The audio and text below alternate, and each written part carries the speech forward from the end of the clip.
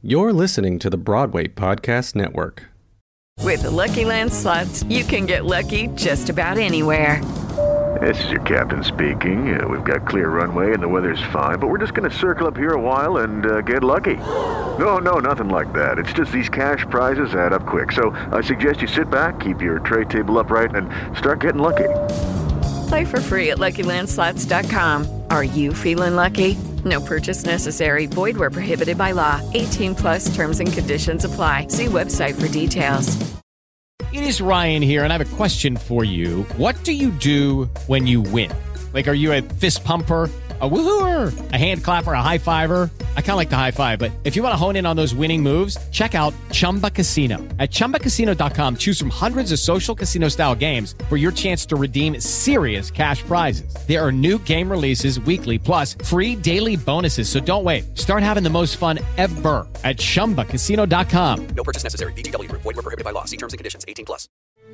Welcome to Theater Geeks Anonymous, the podcast about Broadway flops, scandals, and new work. I'm your host, Ebony Vines. And I'm your host, Pamela Shandro. Don't forget to rate, review, and subscribe to the Theater Geeks Anonymous podcast on the Broadway Podcast Network and all your favorite podcast listening apps. Thank you. You all listened to, if you listened to last week's episode, Pamela did the musical. Platinum. Yes, Platinum, the musical. And so along that same vein, we are going to continue with our, musicals inspired by Smash, or Smash was inspired by these, because actually both of these came before Smash did. Well before. I mean, people were not born yet that were involved with that show. So, or some were really young, I'm going to say that some of those cast members must have been born in the 90s. Yeah. Which I know 100%. that's, it's not even because the 90s, I feel like the 90s is always 10 years ago. I've said that before, but. I know. But it's actually 30 years ago. Yeah. Which just blows my mind. And I know that that's what I used to hear old people say when I was younger. Yes. Which I guess means I'm old now. But I don't feel or look old. I know. No, I mean, the two lead actresses are about our age. Yeah. But some of the ensemble definitely. Oh yeah, Jessica, Bobby, they were both born in the 90s. I almost guarantee it. Sweet baby angels. They are. Little sweet babies. Mm-hmm. So this week I'm doing the episode, and I'm going to talk about a show that is mentioned on Smash. Fun! So if you all will remember in the pilot episode, right after Julia goes to pick up Tom from the airport, they come back to his apartment, and Ellis was reading a coffee table book about Marilyn. And so this is the thing that sort of sparks the whole idea for them to do a musical about Marilyn Monroe. But there's a line in it when Ellis suggests the idea, Tom Levitt and Julia Houston say in unison, "We tried it. It was a huge flop." But they become so enthralled with her life story that it begins to take over their brains, and eventually they begin writing one, and the rest, as we know, is Smash history. Well, and I'm sorry, I'm going to text right for the Do it. Because there is such a thing as a story that is too good to die. Yeah. And I'm convinced that is where we are with the vampire musicals as well. Yes, it just hasn't been told well enough yet. Right. But it will, because vampires are a very, a healthy story source. That is something that there are cult followings of vampires. There are novels, and I've read them all. I love vampire novels. But Twilight. Well, I don't like those, but. Okay. I'm just saying in terms of hits. You know, there's the Twilight novels, and the movies were huge hits. All of the Anne right Rice now novels. you have What We Do in the Shadows on the FX. Vampire Diaries, and what was the other one? True Blood. Yes, that's right. Yeah, Mhm. Suki Stackhouse series. Yeah, I mean, like, vampires are great, and we love them. We love, like, fantasy stuff like that is great, and it just hasn't been told well enough yet. Right. But it will, one of these days, it will. And then we see, now this is what was missing in Lestat, and this is what was missing in Dancing of the Vampires. All right, proceed. Yeah, I mean, Marilyn, there's been so many movies and everything based on her life. And so, people want to so very much get her life up on the Broadway stage. Okay, so today's show is called Marilyn, An American Fable. I'm so excited to hear about this. Okay, now, this musical was said to be the only authorized Marilyn Monroe musical. Authorized by who? The estate?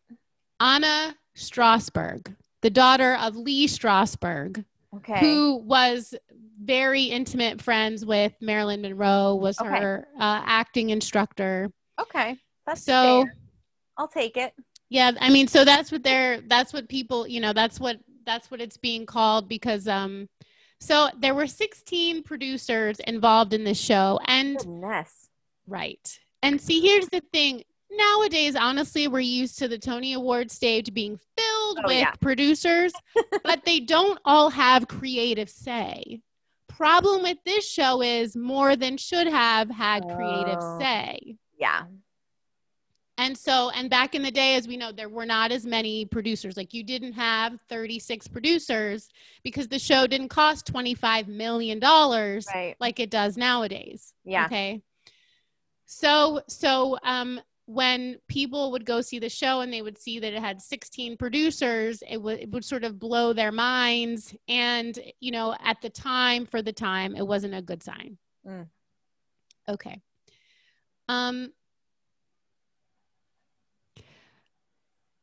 All right. The producers looked for their Marilyn in Los Angeles, and among the 800 hopefuls, they found Geraldine Petchel. She had moved to LA 7 years prior with her husband and daughter. Before winning the role of Marilyn, she had sung backup for Tony Orlando and had sung for television commercials and theme songs for TV, movies, among other things, since the move. She said that she had wanted to be on Broadway when she made a trip from her hometown of Milwaukee, Wisconsin to New York City for the first time when she was in high school. Know the feeling. Yeah. Love it. You're one of us. Yeah, absolutely one of us. Unfortunately, newspapers such as the La Crosse Tribune in November of 1983 report that the creative team worried as to whether she could meet the challenge of the titular role with her dancing. Although she looked every bit the part and had worked hard on her impersonation, which a few people called it that. They worried she may be too green for Broadway and unable to meet the expectations. According to an article on Playbill.com, Geraldine was replaced 10 days before the musical played its first preview. Oh, I hate this so much. So she was told on October 7th of 1983 that she would be replaced by Allison Reed, who had originally lost the role to Petchel, and she was brought in to replace her. Allison Reed was a more experienced actress and had previously been in, these also were shows that were not successful, Oh Brother and Dance a Little Closer. But she was in the touring company of A Chorus Line, for which she later reprised her role as Cassie in the film version. Allison is also known to High School Musical fans as Miss Darbus, the homeroom and drama teacher. Another major change that happened during the rehearsals was the replacing of the director-choreographer Kenny Ortega. Kenny Ortega, wow. He's also known for High School Musical. He directed that. Then also he's doing work on did work on In the Heights because they're finished shooting. So this would be his only Broadway credit. Which actually kind of surprises me. So dance and music, like oriented. So the fact that he kind of stuck outside of I mean, still kind of in the creative arts, obviously, but like, Right. I don't know. I mean, this was his only credit because really immediately after he lost his job, he started getting television and film work. So it was just like, He was like, meh, screw Yeah, theater. right. I mean, yeah. make more money, so No okay. grief. Yeah. Yeah, right. And he was the director choreographer, so he was doing both roles. Yeah. He was Do replaced. you know how long he was replaced before the opening? Was it the same? I mean, it was notice? because it was during rehearsals. Oh man. Before previews. It was during rehearsals. Okay, this sounds very similar to the plot of Smash. Yeah. Yeah, except at least with Smash, the creative team stayed the creative team. Yeah. That would be the difference. They didn't get rid of Derek as much as we wanted them to. Yeah. Derek's still there. Tom and Julia are still there. The only thing is with the lead actresses, that was a big change. So Kenny Ortega was replaced by Tommy Walsh and Bayorka Lee, who were a Chorus Line alumni. I thought I recognized that name. Okay. Yeah. They took over as co-directors, but Kenny Ortega retained the credit. According to Ken Mandelbaum's book, Not Since Carrie, 10 musical numbers and 45 minutes of dialogue were cut from the show before opening night. 10? Think about 10. I mean, how many songs were in the show? There were a lot. But yeah, 10. Goodness. 10 and 45 minutes. Just before opening. Can you imagine like coming in the day of the opening and being like, oh, great, let's go through my... Wait, what? Well, on top of, especially if you're Allison, and you step, like they brought you in so late. Yes. That you're already playing catch up and now you're like, wait, I didn't have to learn all of those songs. Yes, right? Oh, man. It's crazy. It's absolutely nuts. Yeah. The show had numerous individuals credited as writers of the score. Among them, Beth Lawrence, Doug Frank, Gary Portnoy, Gene Napoli, Norman Thalheimer. I might be saying that correct. Yeah. And the book was written by Patricia Michaels. So she's the only person who wrote the book. But I mean, it was like a merry-go-round of people writing the score. Oh, Lord. According to a Playbill.com article written by Mark Robinson, who wrote the book I mentioned in the Platinum episode that we did, he wrote the book Musical Misfits. He says in this article, the score proved to be problematic, perhaps stemming from the fact that so many people were contributing to it. 5 composers are credited in the opening night playbill, but it is rumored that there are over a dozen songwriters who were employed in the creation of Marilyn and American Fable. Oh, my Lord. Wally Harper, music, David Zippel, lyrics were brought in to write Cold Hard Cash, a song that would be the equivalent of Diamonds Are a Girl's Best Friend. Michael's book vacillated between earnest storytelling and colorful camp and didn't always make an accurate account of Monroe's life. Many critics were particularly appalled by just how the dialogue and how incorrectly the story of Monroe's was told. Marilyn and American Fable had a hard time striking the right tone and capturing simultaneously the human and iconic Marilyn Monroe. Okay, so everybody, there is a very bootleg version. You can see the entire thing on YouTube, which I did today. Yes, I did. You were like, I'm running a little late. Yeah. Amazing. So you can hear the music pretty well. The picture's very, pixelated, as you can imagine. It's better quality than the Legs Diamond that you can see on YouTube. So if you want to get a sense of, the costumes, you definitely can. If you want to get a sense of the music and how Allison sounds, you absolutely can. Okay. It's clear enough to be able to get a real good sense of those things. Side note for bootleggers in the 80s, how were you carrying that big old camera around? You know, it's not like our little smartphones now where you can just record. It's just like how did you sneak that sucker in? Like, what kind of coat were you wearing? It's just. Well, they all wore trench coats in the 80s. Right. Sometimes with nothing underneath them. Oh, gross.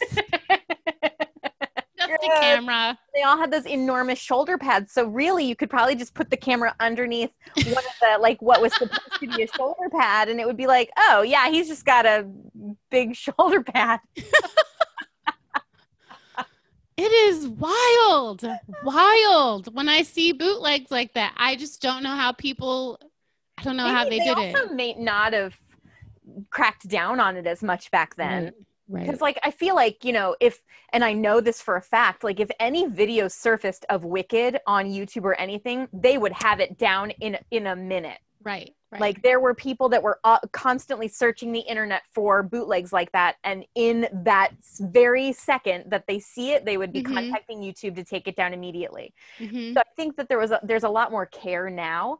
But there is also, I feel like the FBI warning on videotapes wasn't even really that big a deal until we were growing up in the 80s. So maybe piracy just wasn't that big an issue for the theater community.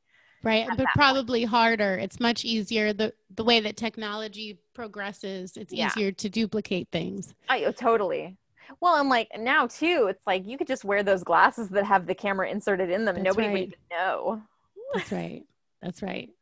It's scary. It is. So, I mean, thank you to that human who did all that 1980 something work to allow me to be able to see this performance. Well, so let me ask you your personal opinion on it. Do you feel like it definitely was a flop of the time, or like it had some, you know, had some good stuff that maybe didn't have a chance? I didn't. Okay, don't crucify me, but like I didn't hate the score. Okay. I didn't. I saw, I can't remember who it was now, but there's another article I was reading where this individual said the same. And actually it very well could have been Mark Robinson, who said he didn't hate the score. But Mark, if you're listening, I'm not 100% sure. Please correct me on the Twitters or whatever. I didn't hate the score. I was taking notes while I was watching, so I wasn't like just watching because also trying to do this. Quality is probably not good enough. Right. To detail. Absolutely. So yeah, you can't like read detail with faces and stuff, but you can, the sound, like I said, it's much, much better than the Legs Diamond sound of that bootleg. So if you want to get a sense of the score, if you want to get a sense of how well people are singing and the dialogue, you absolutely can do that from this. Okay. Yeah. So yeah, I didn't hate the score, but I absolutely saw what a lot of the complaints were with some of the dialogue, the storytelling, just the structure and the fictionalization of Marilyn's life. I absolutely, I could see that. There's such a wealth of true information on her life that you don't actually have to make up. So, I mean, you can take artistic license on it, which I think is something that they did really well in Bombshell. Right. But and fill in the gaps for because you don't really know what happened. The conspiracy theory is that she didn't kill herself, that she was actually murdered. But, and that kind of stuff you can always figure out. But there's so much stuff that like we do know, we know from the source. I know that. And that's a point that people make. They're just like, I mean, why did any of her story need to be fictionalized when, you have such a wealth of information. Yeah. Although the story was authorized by Anna Strasberg, it was highly fictionalized. As I said, the show set was a soundstage with minimal set pieces and included She's shaking her head, ladies and gentlemen. A Greek chorus called Destiny. See, okay. Here's the thing. the thing. So a Greek chorus in a show can work. You know, Little Shop of Horrors. It works really well. Yeah. Really well. But then you have Spider-Man. Doesn't work. No. Or the Geek Chorus in Lysistrata Jones. Oh, no. Yeah. No. So, I feel like the Greek chorus in a musical is the equivalent of, and it was all a dream at the end of a story, like a novel or something like that. It's just like lazy. Well, and I feel like when it is used lazily is when we have an issue with it, like in Spider-Man and like in Lysistrata Jones. The Greek chorus should be a support to the story, someone that helps to tell the story and to keep the through line moving, not just as a way to explain the scene that you just did because no one will understand it because you couldn't tell it in the first place. Right. and sometimes you don't need them to support the story. You don't, like, she didn't need people following her throughout her life. Right. So this Greek chorus was called Destiny. Mm-hmm. And it was a trio that followed Norma Jean from the time she was a young child to the end of the show.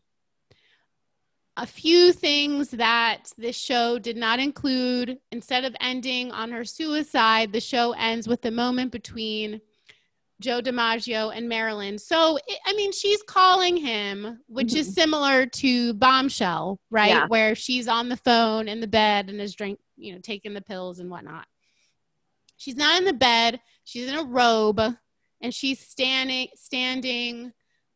stage right. And she's on the phone with Joe. And then at the very end, Marilyn walks.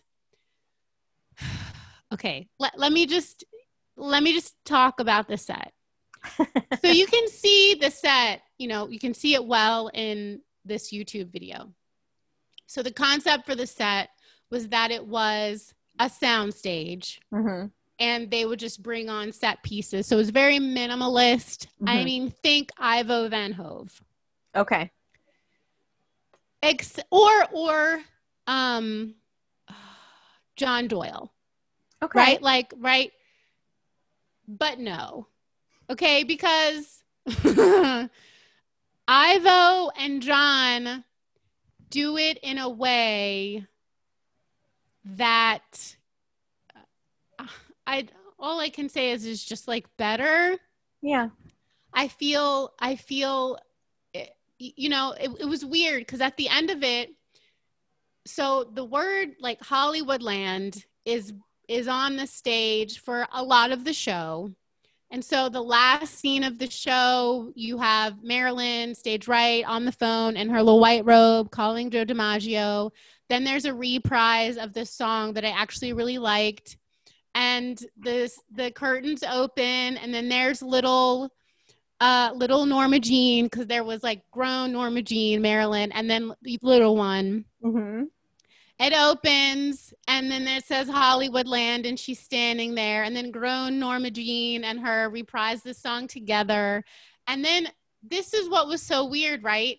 So grown Norma Jean walks over to baby Norma Jean, and then they end their song, and she stands there, and she like points to the Hollywoodland, and that's the end of it. Which like it would have been not horrible if honestly the Hollywoodland sign didn't look so small. Yeah. And the way that it was like the proportions were weird, so if it had looked like she was pointing to the Hollywoodland Hills or something, but it was just this little light up Hollywoodland. And it was so weird. Yeah. It was weird. So that I'm not a fan of wasn't a fan of the ending. Wasn't a fan. No. Okay, so. Well, I wonder if the 45 minutes that they cut from the show had a different ending. I don't know. Like if it went further. Could have. I mean, you know, we all watch Smash, and so we all know there's like a problem with just ending on her suicide. And so Yeah. you do have to end with some sort of hopeful note. Right. And so I absolutely understand that.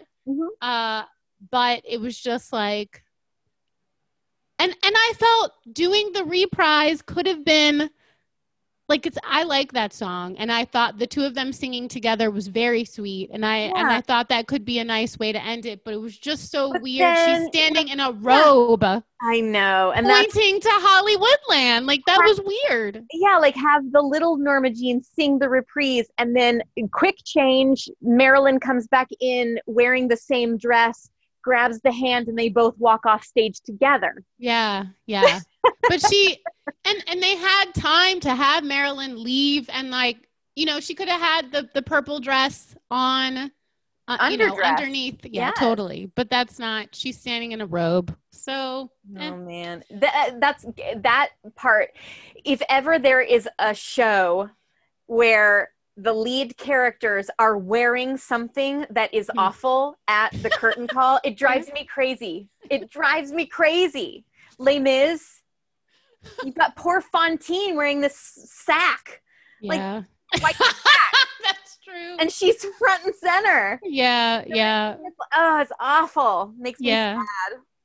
Yeah.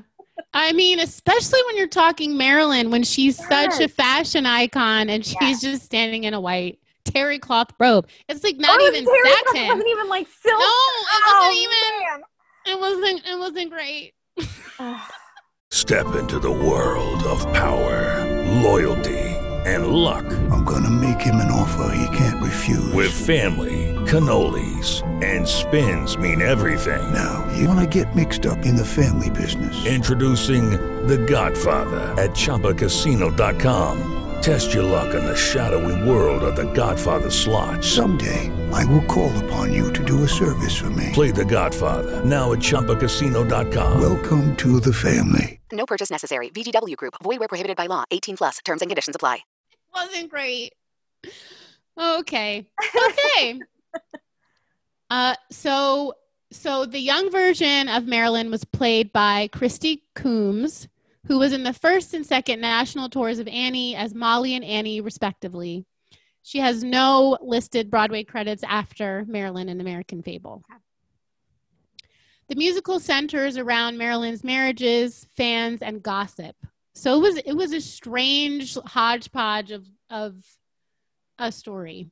The show makes reference to her famous film roles, but doesn't always outright mention the titles. There's speculation that there wasn't sign off to be able to use the songs she's famous for singing or using the real full names of the gossip columnist, played by a then unknown Mary Testa. Mm-hmm. Oh, wow. Yeah. And Melissa Bailey as Hedda and Luella, respectively. Okay.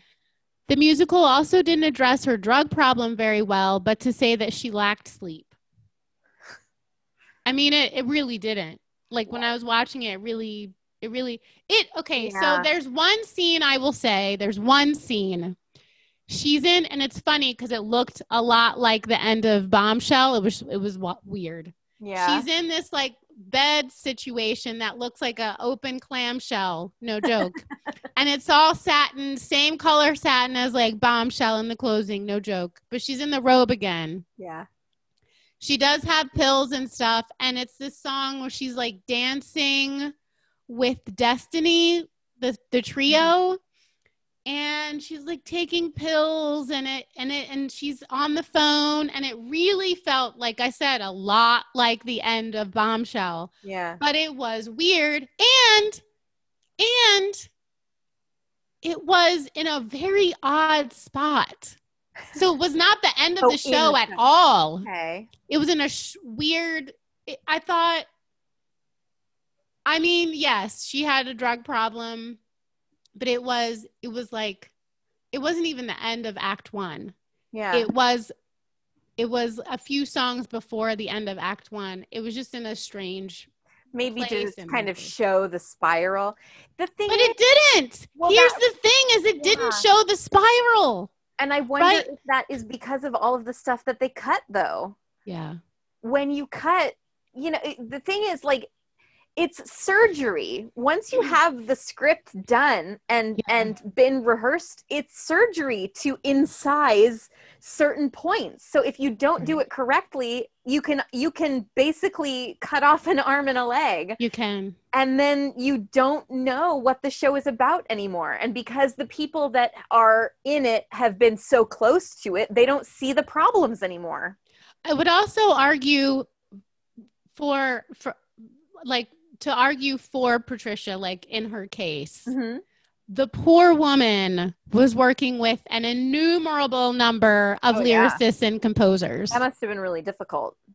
So to try to continue to rewrite your book to make sense as it's going to go into the next song is bananas. Well, and full stop, not all of the blame should ever be put on the book writer. Because she's not the one making the decisions to change all of that stuff. She may be making the decisions what things to change, but ultimately it falls to the 16 producers that couldn't find a compromise. Yeah. Until the day before when they said, you know what, we got to cut this show down an hour and a half. Let's get this done. And it's just like, okay. It was still 2 hours. Wow. It was still 2 hours. So that thing would have been 3 hours. 10 songs and 45 minutes cut. It was still 2 hours. Grief. Yeah. I get the point. I mean, listen, there are some 3-hour shows now. Les Mis, Phantom, Wicked are all 3-hour shows. Right. But the story is so good and compelling that you don't mind sitting in your seat and watching it. Right.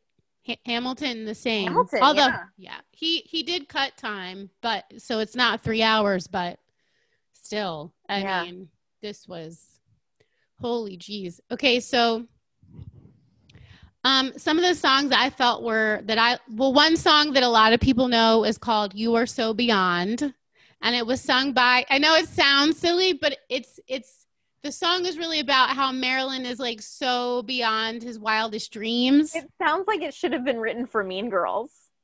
You are so beyond. I know. I know it, but I promise you, it's a nice little ballad. It really is. I believe you. But it does sound like it should be. And that was sung by, the actor's name is Willie Falk, and he played Tommy, one of Marilyn's fans. Okay. One of Marilyn, another song is that I liked was "They'll Never Get the Best of Me," and it's a big, belty thing that Allison sings. It's the second to last song. And that song got the longest applause as well. Like when she hit that last note. Yas, queen. Yeah, it was great. It was great. Nice. And then another song that I also liked a lot is called "A Single Dream." And so that song was sung by Little Norma Jean at the top of the show. And then it's reprised at the end of the show with the two of them singing together. So I thought that was really sweet as well. Are any of these songs things that I can put into my cabaret show? Maybe. Oh yeah. I mean, "They'll Never Get the Best of Me." But see, I still like, they just keep moving the line for you. Yeah, no, I do too. Listen, these things are not mutually exclusive. Just because I choose one doesn't mean the other one can't be in there too. That's true. I could just have a song of all power ballads or power belt songs. That's true. And then like "A Single Dream," you could always sing with, little Pamela. Little Pamela needs a role. Yeah. Mm-hmm. Yes. Yep. So Marilyn, An American Fable opened on Broadway on November 20th, 1983 at the Minskoff Theater after 34 previews. The opening night cast included Peggy Blue, Michael Kubala, and T.A. Stevens, all as Destiny. So this was the little trio.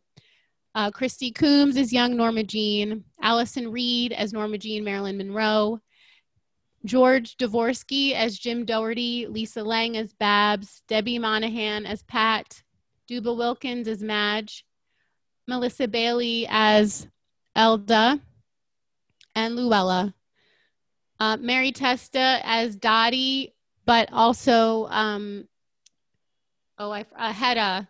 But I think so this was on like IMDb like this, and so I don't know if there were like changes made to the names, because like I said, the gossip, like you we're not sure that they were able to get a permission to use their names. Yeah.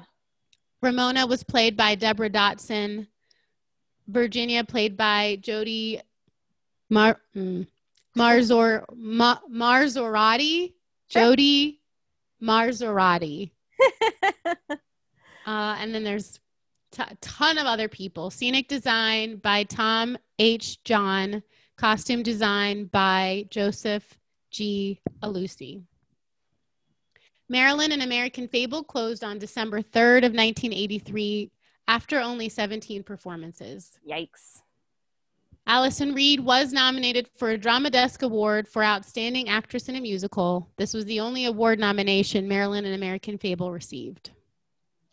Also, a point of contention that we usually have is that there's no indication that there was ever a tryout before the show headed to Broadway. That was going to be my question. Mm-hmm.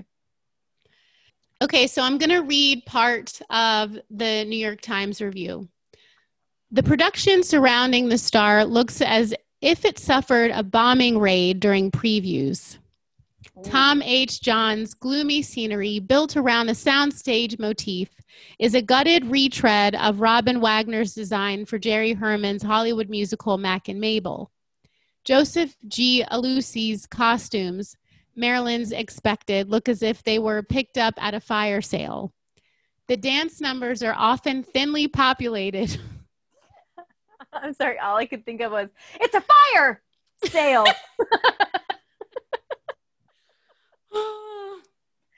Oh, man. The dance numbers are often thinly populated and the pit band sounds decimated. Oh, man. I know. The disposable songs, some of them joltingly out of period, also seem to have been radically cut. A few mercifully give up the ghost in less than a minute. The amateur direction and choreography are attributed to Kenny Ortega. The playbill also thanks another director, Tommy Walsh. As I said, there were actually two other gentlemen who took over. Perhaps someday one of these men or their several dozen collaborators will reveal what they had in mind. Marilyn, an American Fable, is so confused that it never gets around to its heroine's death.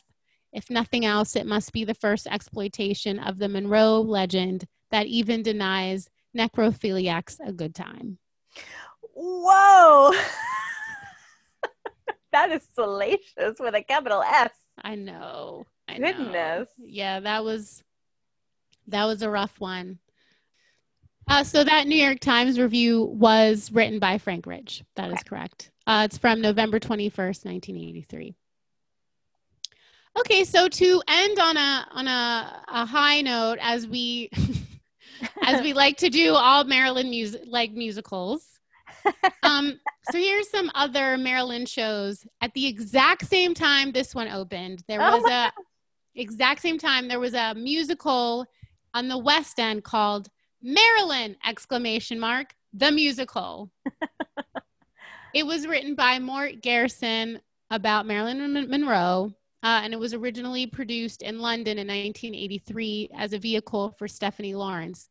The show's book and lyrics were by Jacques Wilson, and it opened at the Adelphi Theater on March 17th of 1983, where it ran for 156 performances. Wow. The writers were American, but it was done on the West End.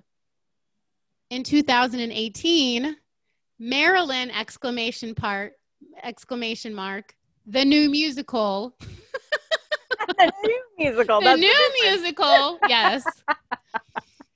Played at the Paris Theater. The show featured a book by director Tegan Summer and an original score by Gregory Neighbors, plus additional songs made famous by Monroe. Ruby Lewis, who starred on Broadway in Cirque du Soleil's Paramour, took on the title role, and a rotation of celebrity guest performers were also appeared in various roles throughout the run. Okay, now there was actually a successful one-woman show called Marilyn Forever Blonde the Marilyn Monroe story in her own words and music. It was a one-woman play with music written by Greg Thompson and directed by Stephanie Shine. It opened in February of 2007 at the Stella Adler Theater in Hollywood with actress-singer Sunny Thompson as Marilyn. The play then began touring theaters throughout the U.S., across Canada, New Zealand, and England, with a 9-week run in the West End Leicester Square Theater.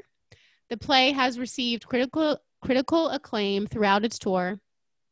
The Boston Globe called it breathtaking. The LA Journal called it amazing. The San Francisco Chronicle online called it one of the greatest performances of the modern stage. Wow. Yeah.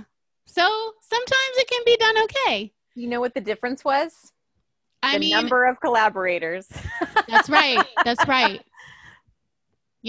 Also, taking, some of the songs were actually songs she sang. So really sticking to the history and the truth.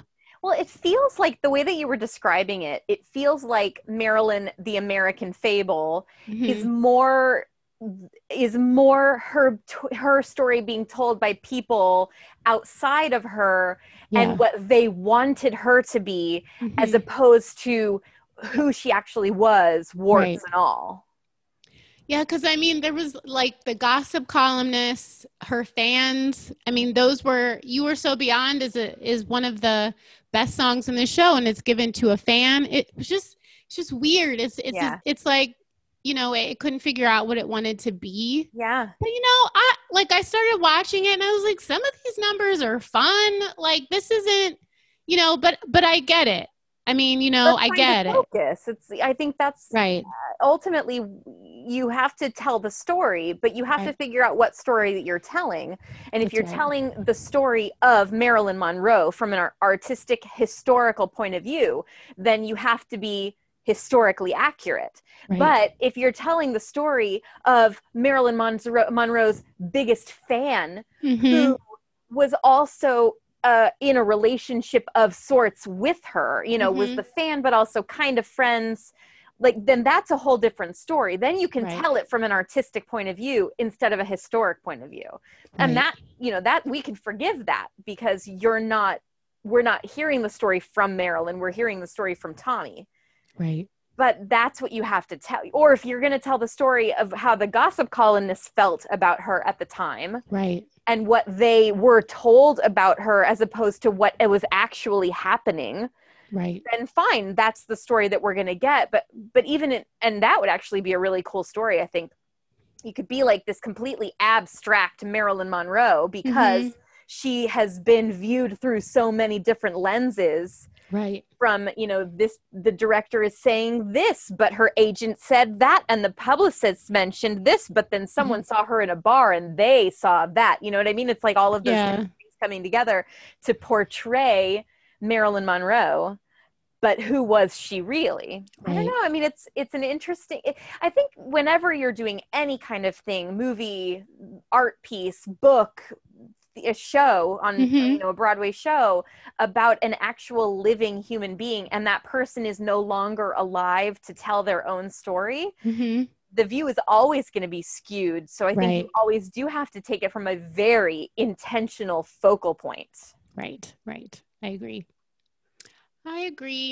And there, again, to poor Patricia with having a fulfilling collaborators, it's just like, by the end, she was probably just trying to get. Can you imagine the song to the only woman? Right. Like, that's the other thing. The only woman, and then you get a fulfilling collaborators, and you're trying to figure out how in the world you're going to make this work with the book, this new song, because you have no time and you have a brand new star you got 5 minutes ago. And it's just like, it's bananas. And you have 16 producers who all have say, which is crazy. Even nowadays with 36 plus producers, you still have like 2 or 3 that have any creative say. And that's hard enough. Right. Man. So, goodness. And finally, Bombshell. So, In May of this year, it was announced that there would be a Broadway production produced by Steven Spielberg, who also produced the television show Smash. The Tony and Grammy-winning duo of Mark Shaman and Scott Whitman, who penned over 24 songs for the television show, will provide the score, which will feature many of the songs that popped up on the TV series. And according to an article in Variety written by Brent Lang, like the series, the stage show will follow the efforts to mount Bombshell, the Broadway musical within a musical about the life of Marilyn Monroe.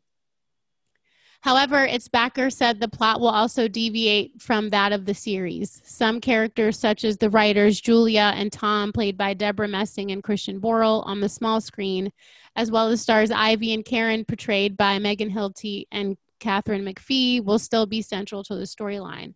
Other details are being kept under wraps, presumably until opening night. Interesting. Which is a departure from originally they just wanted to bring Bombshell to the stage. Right.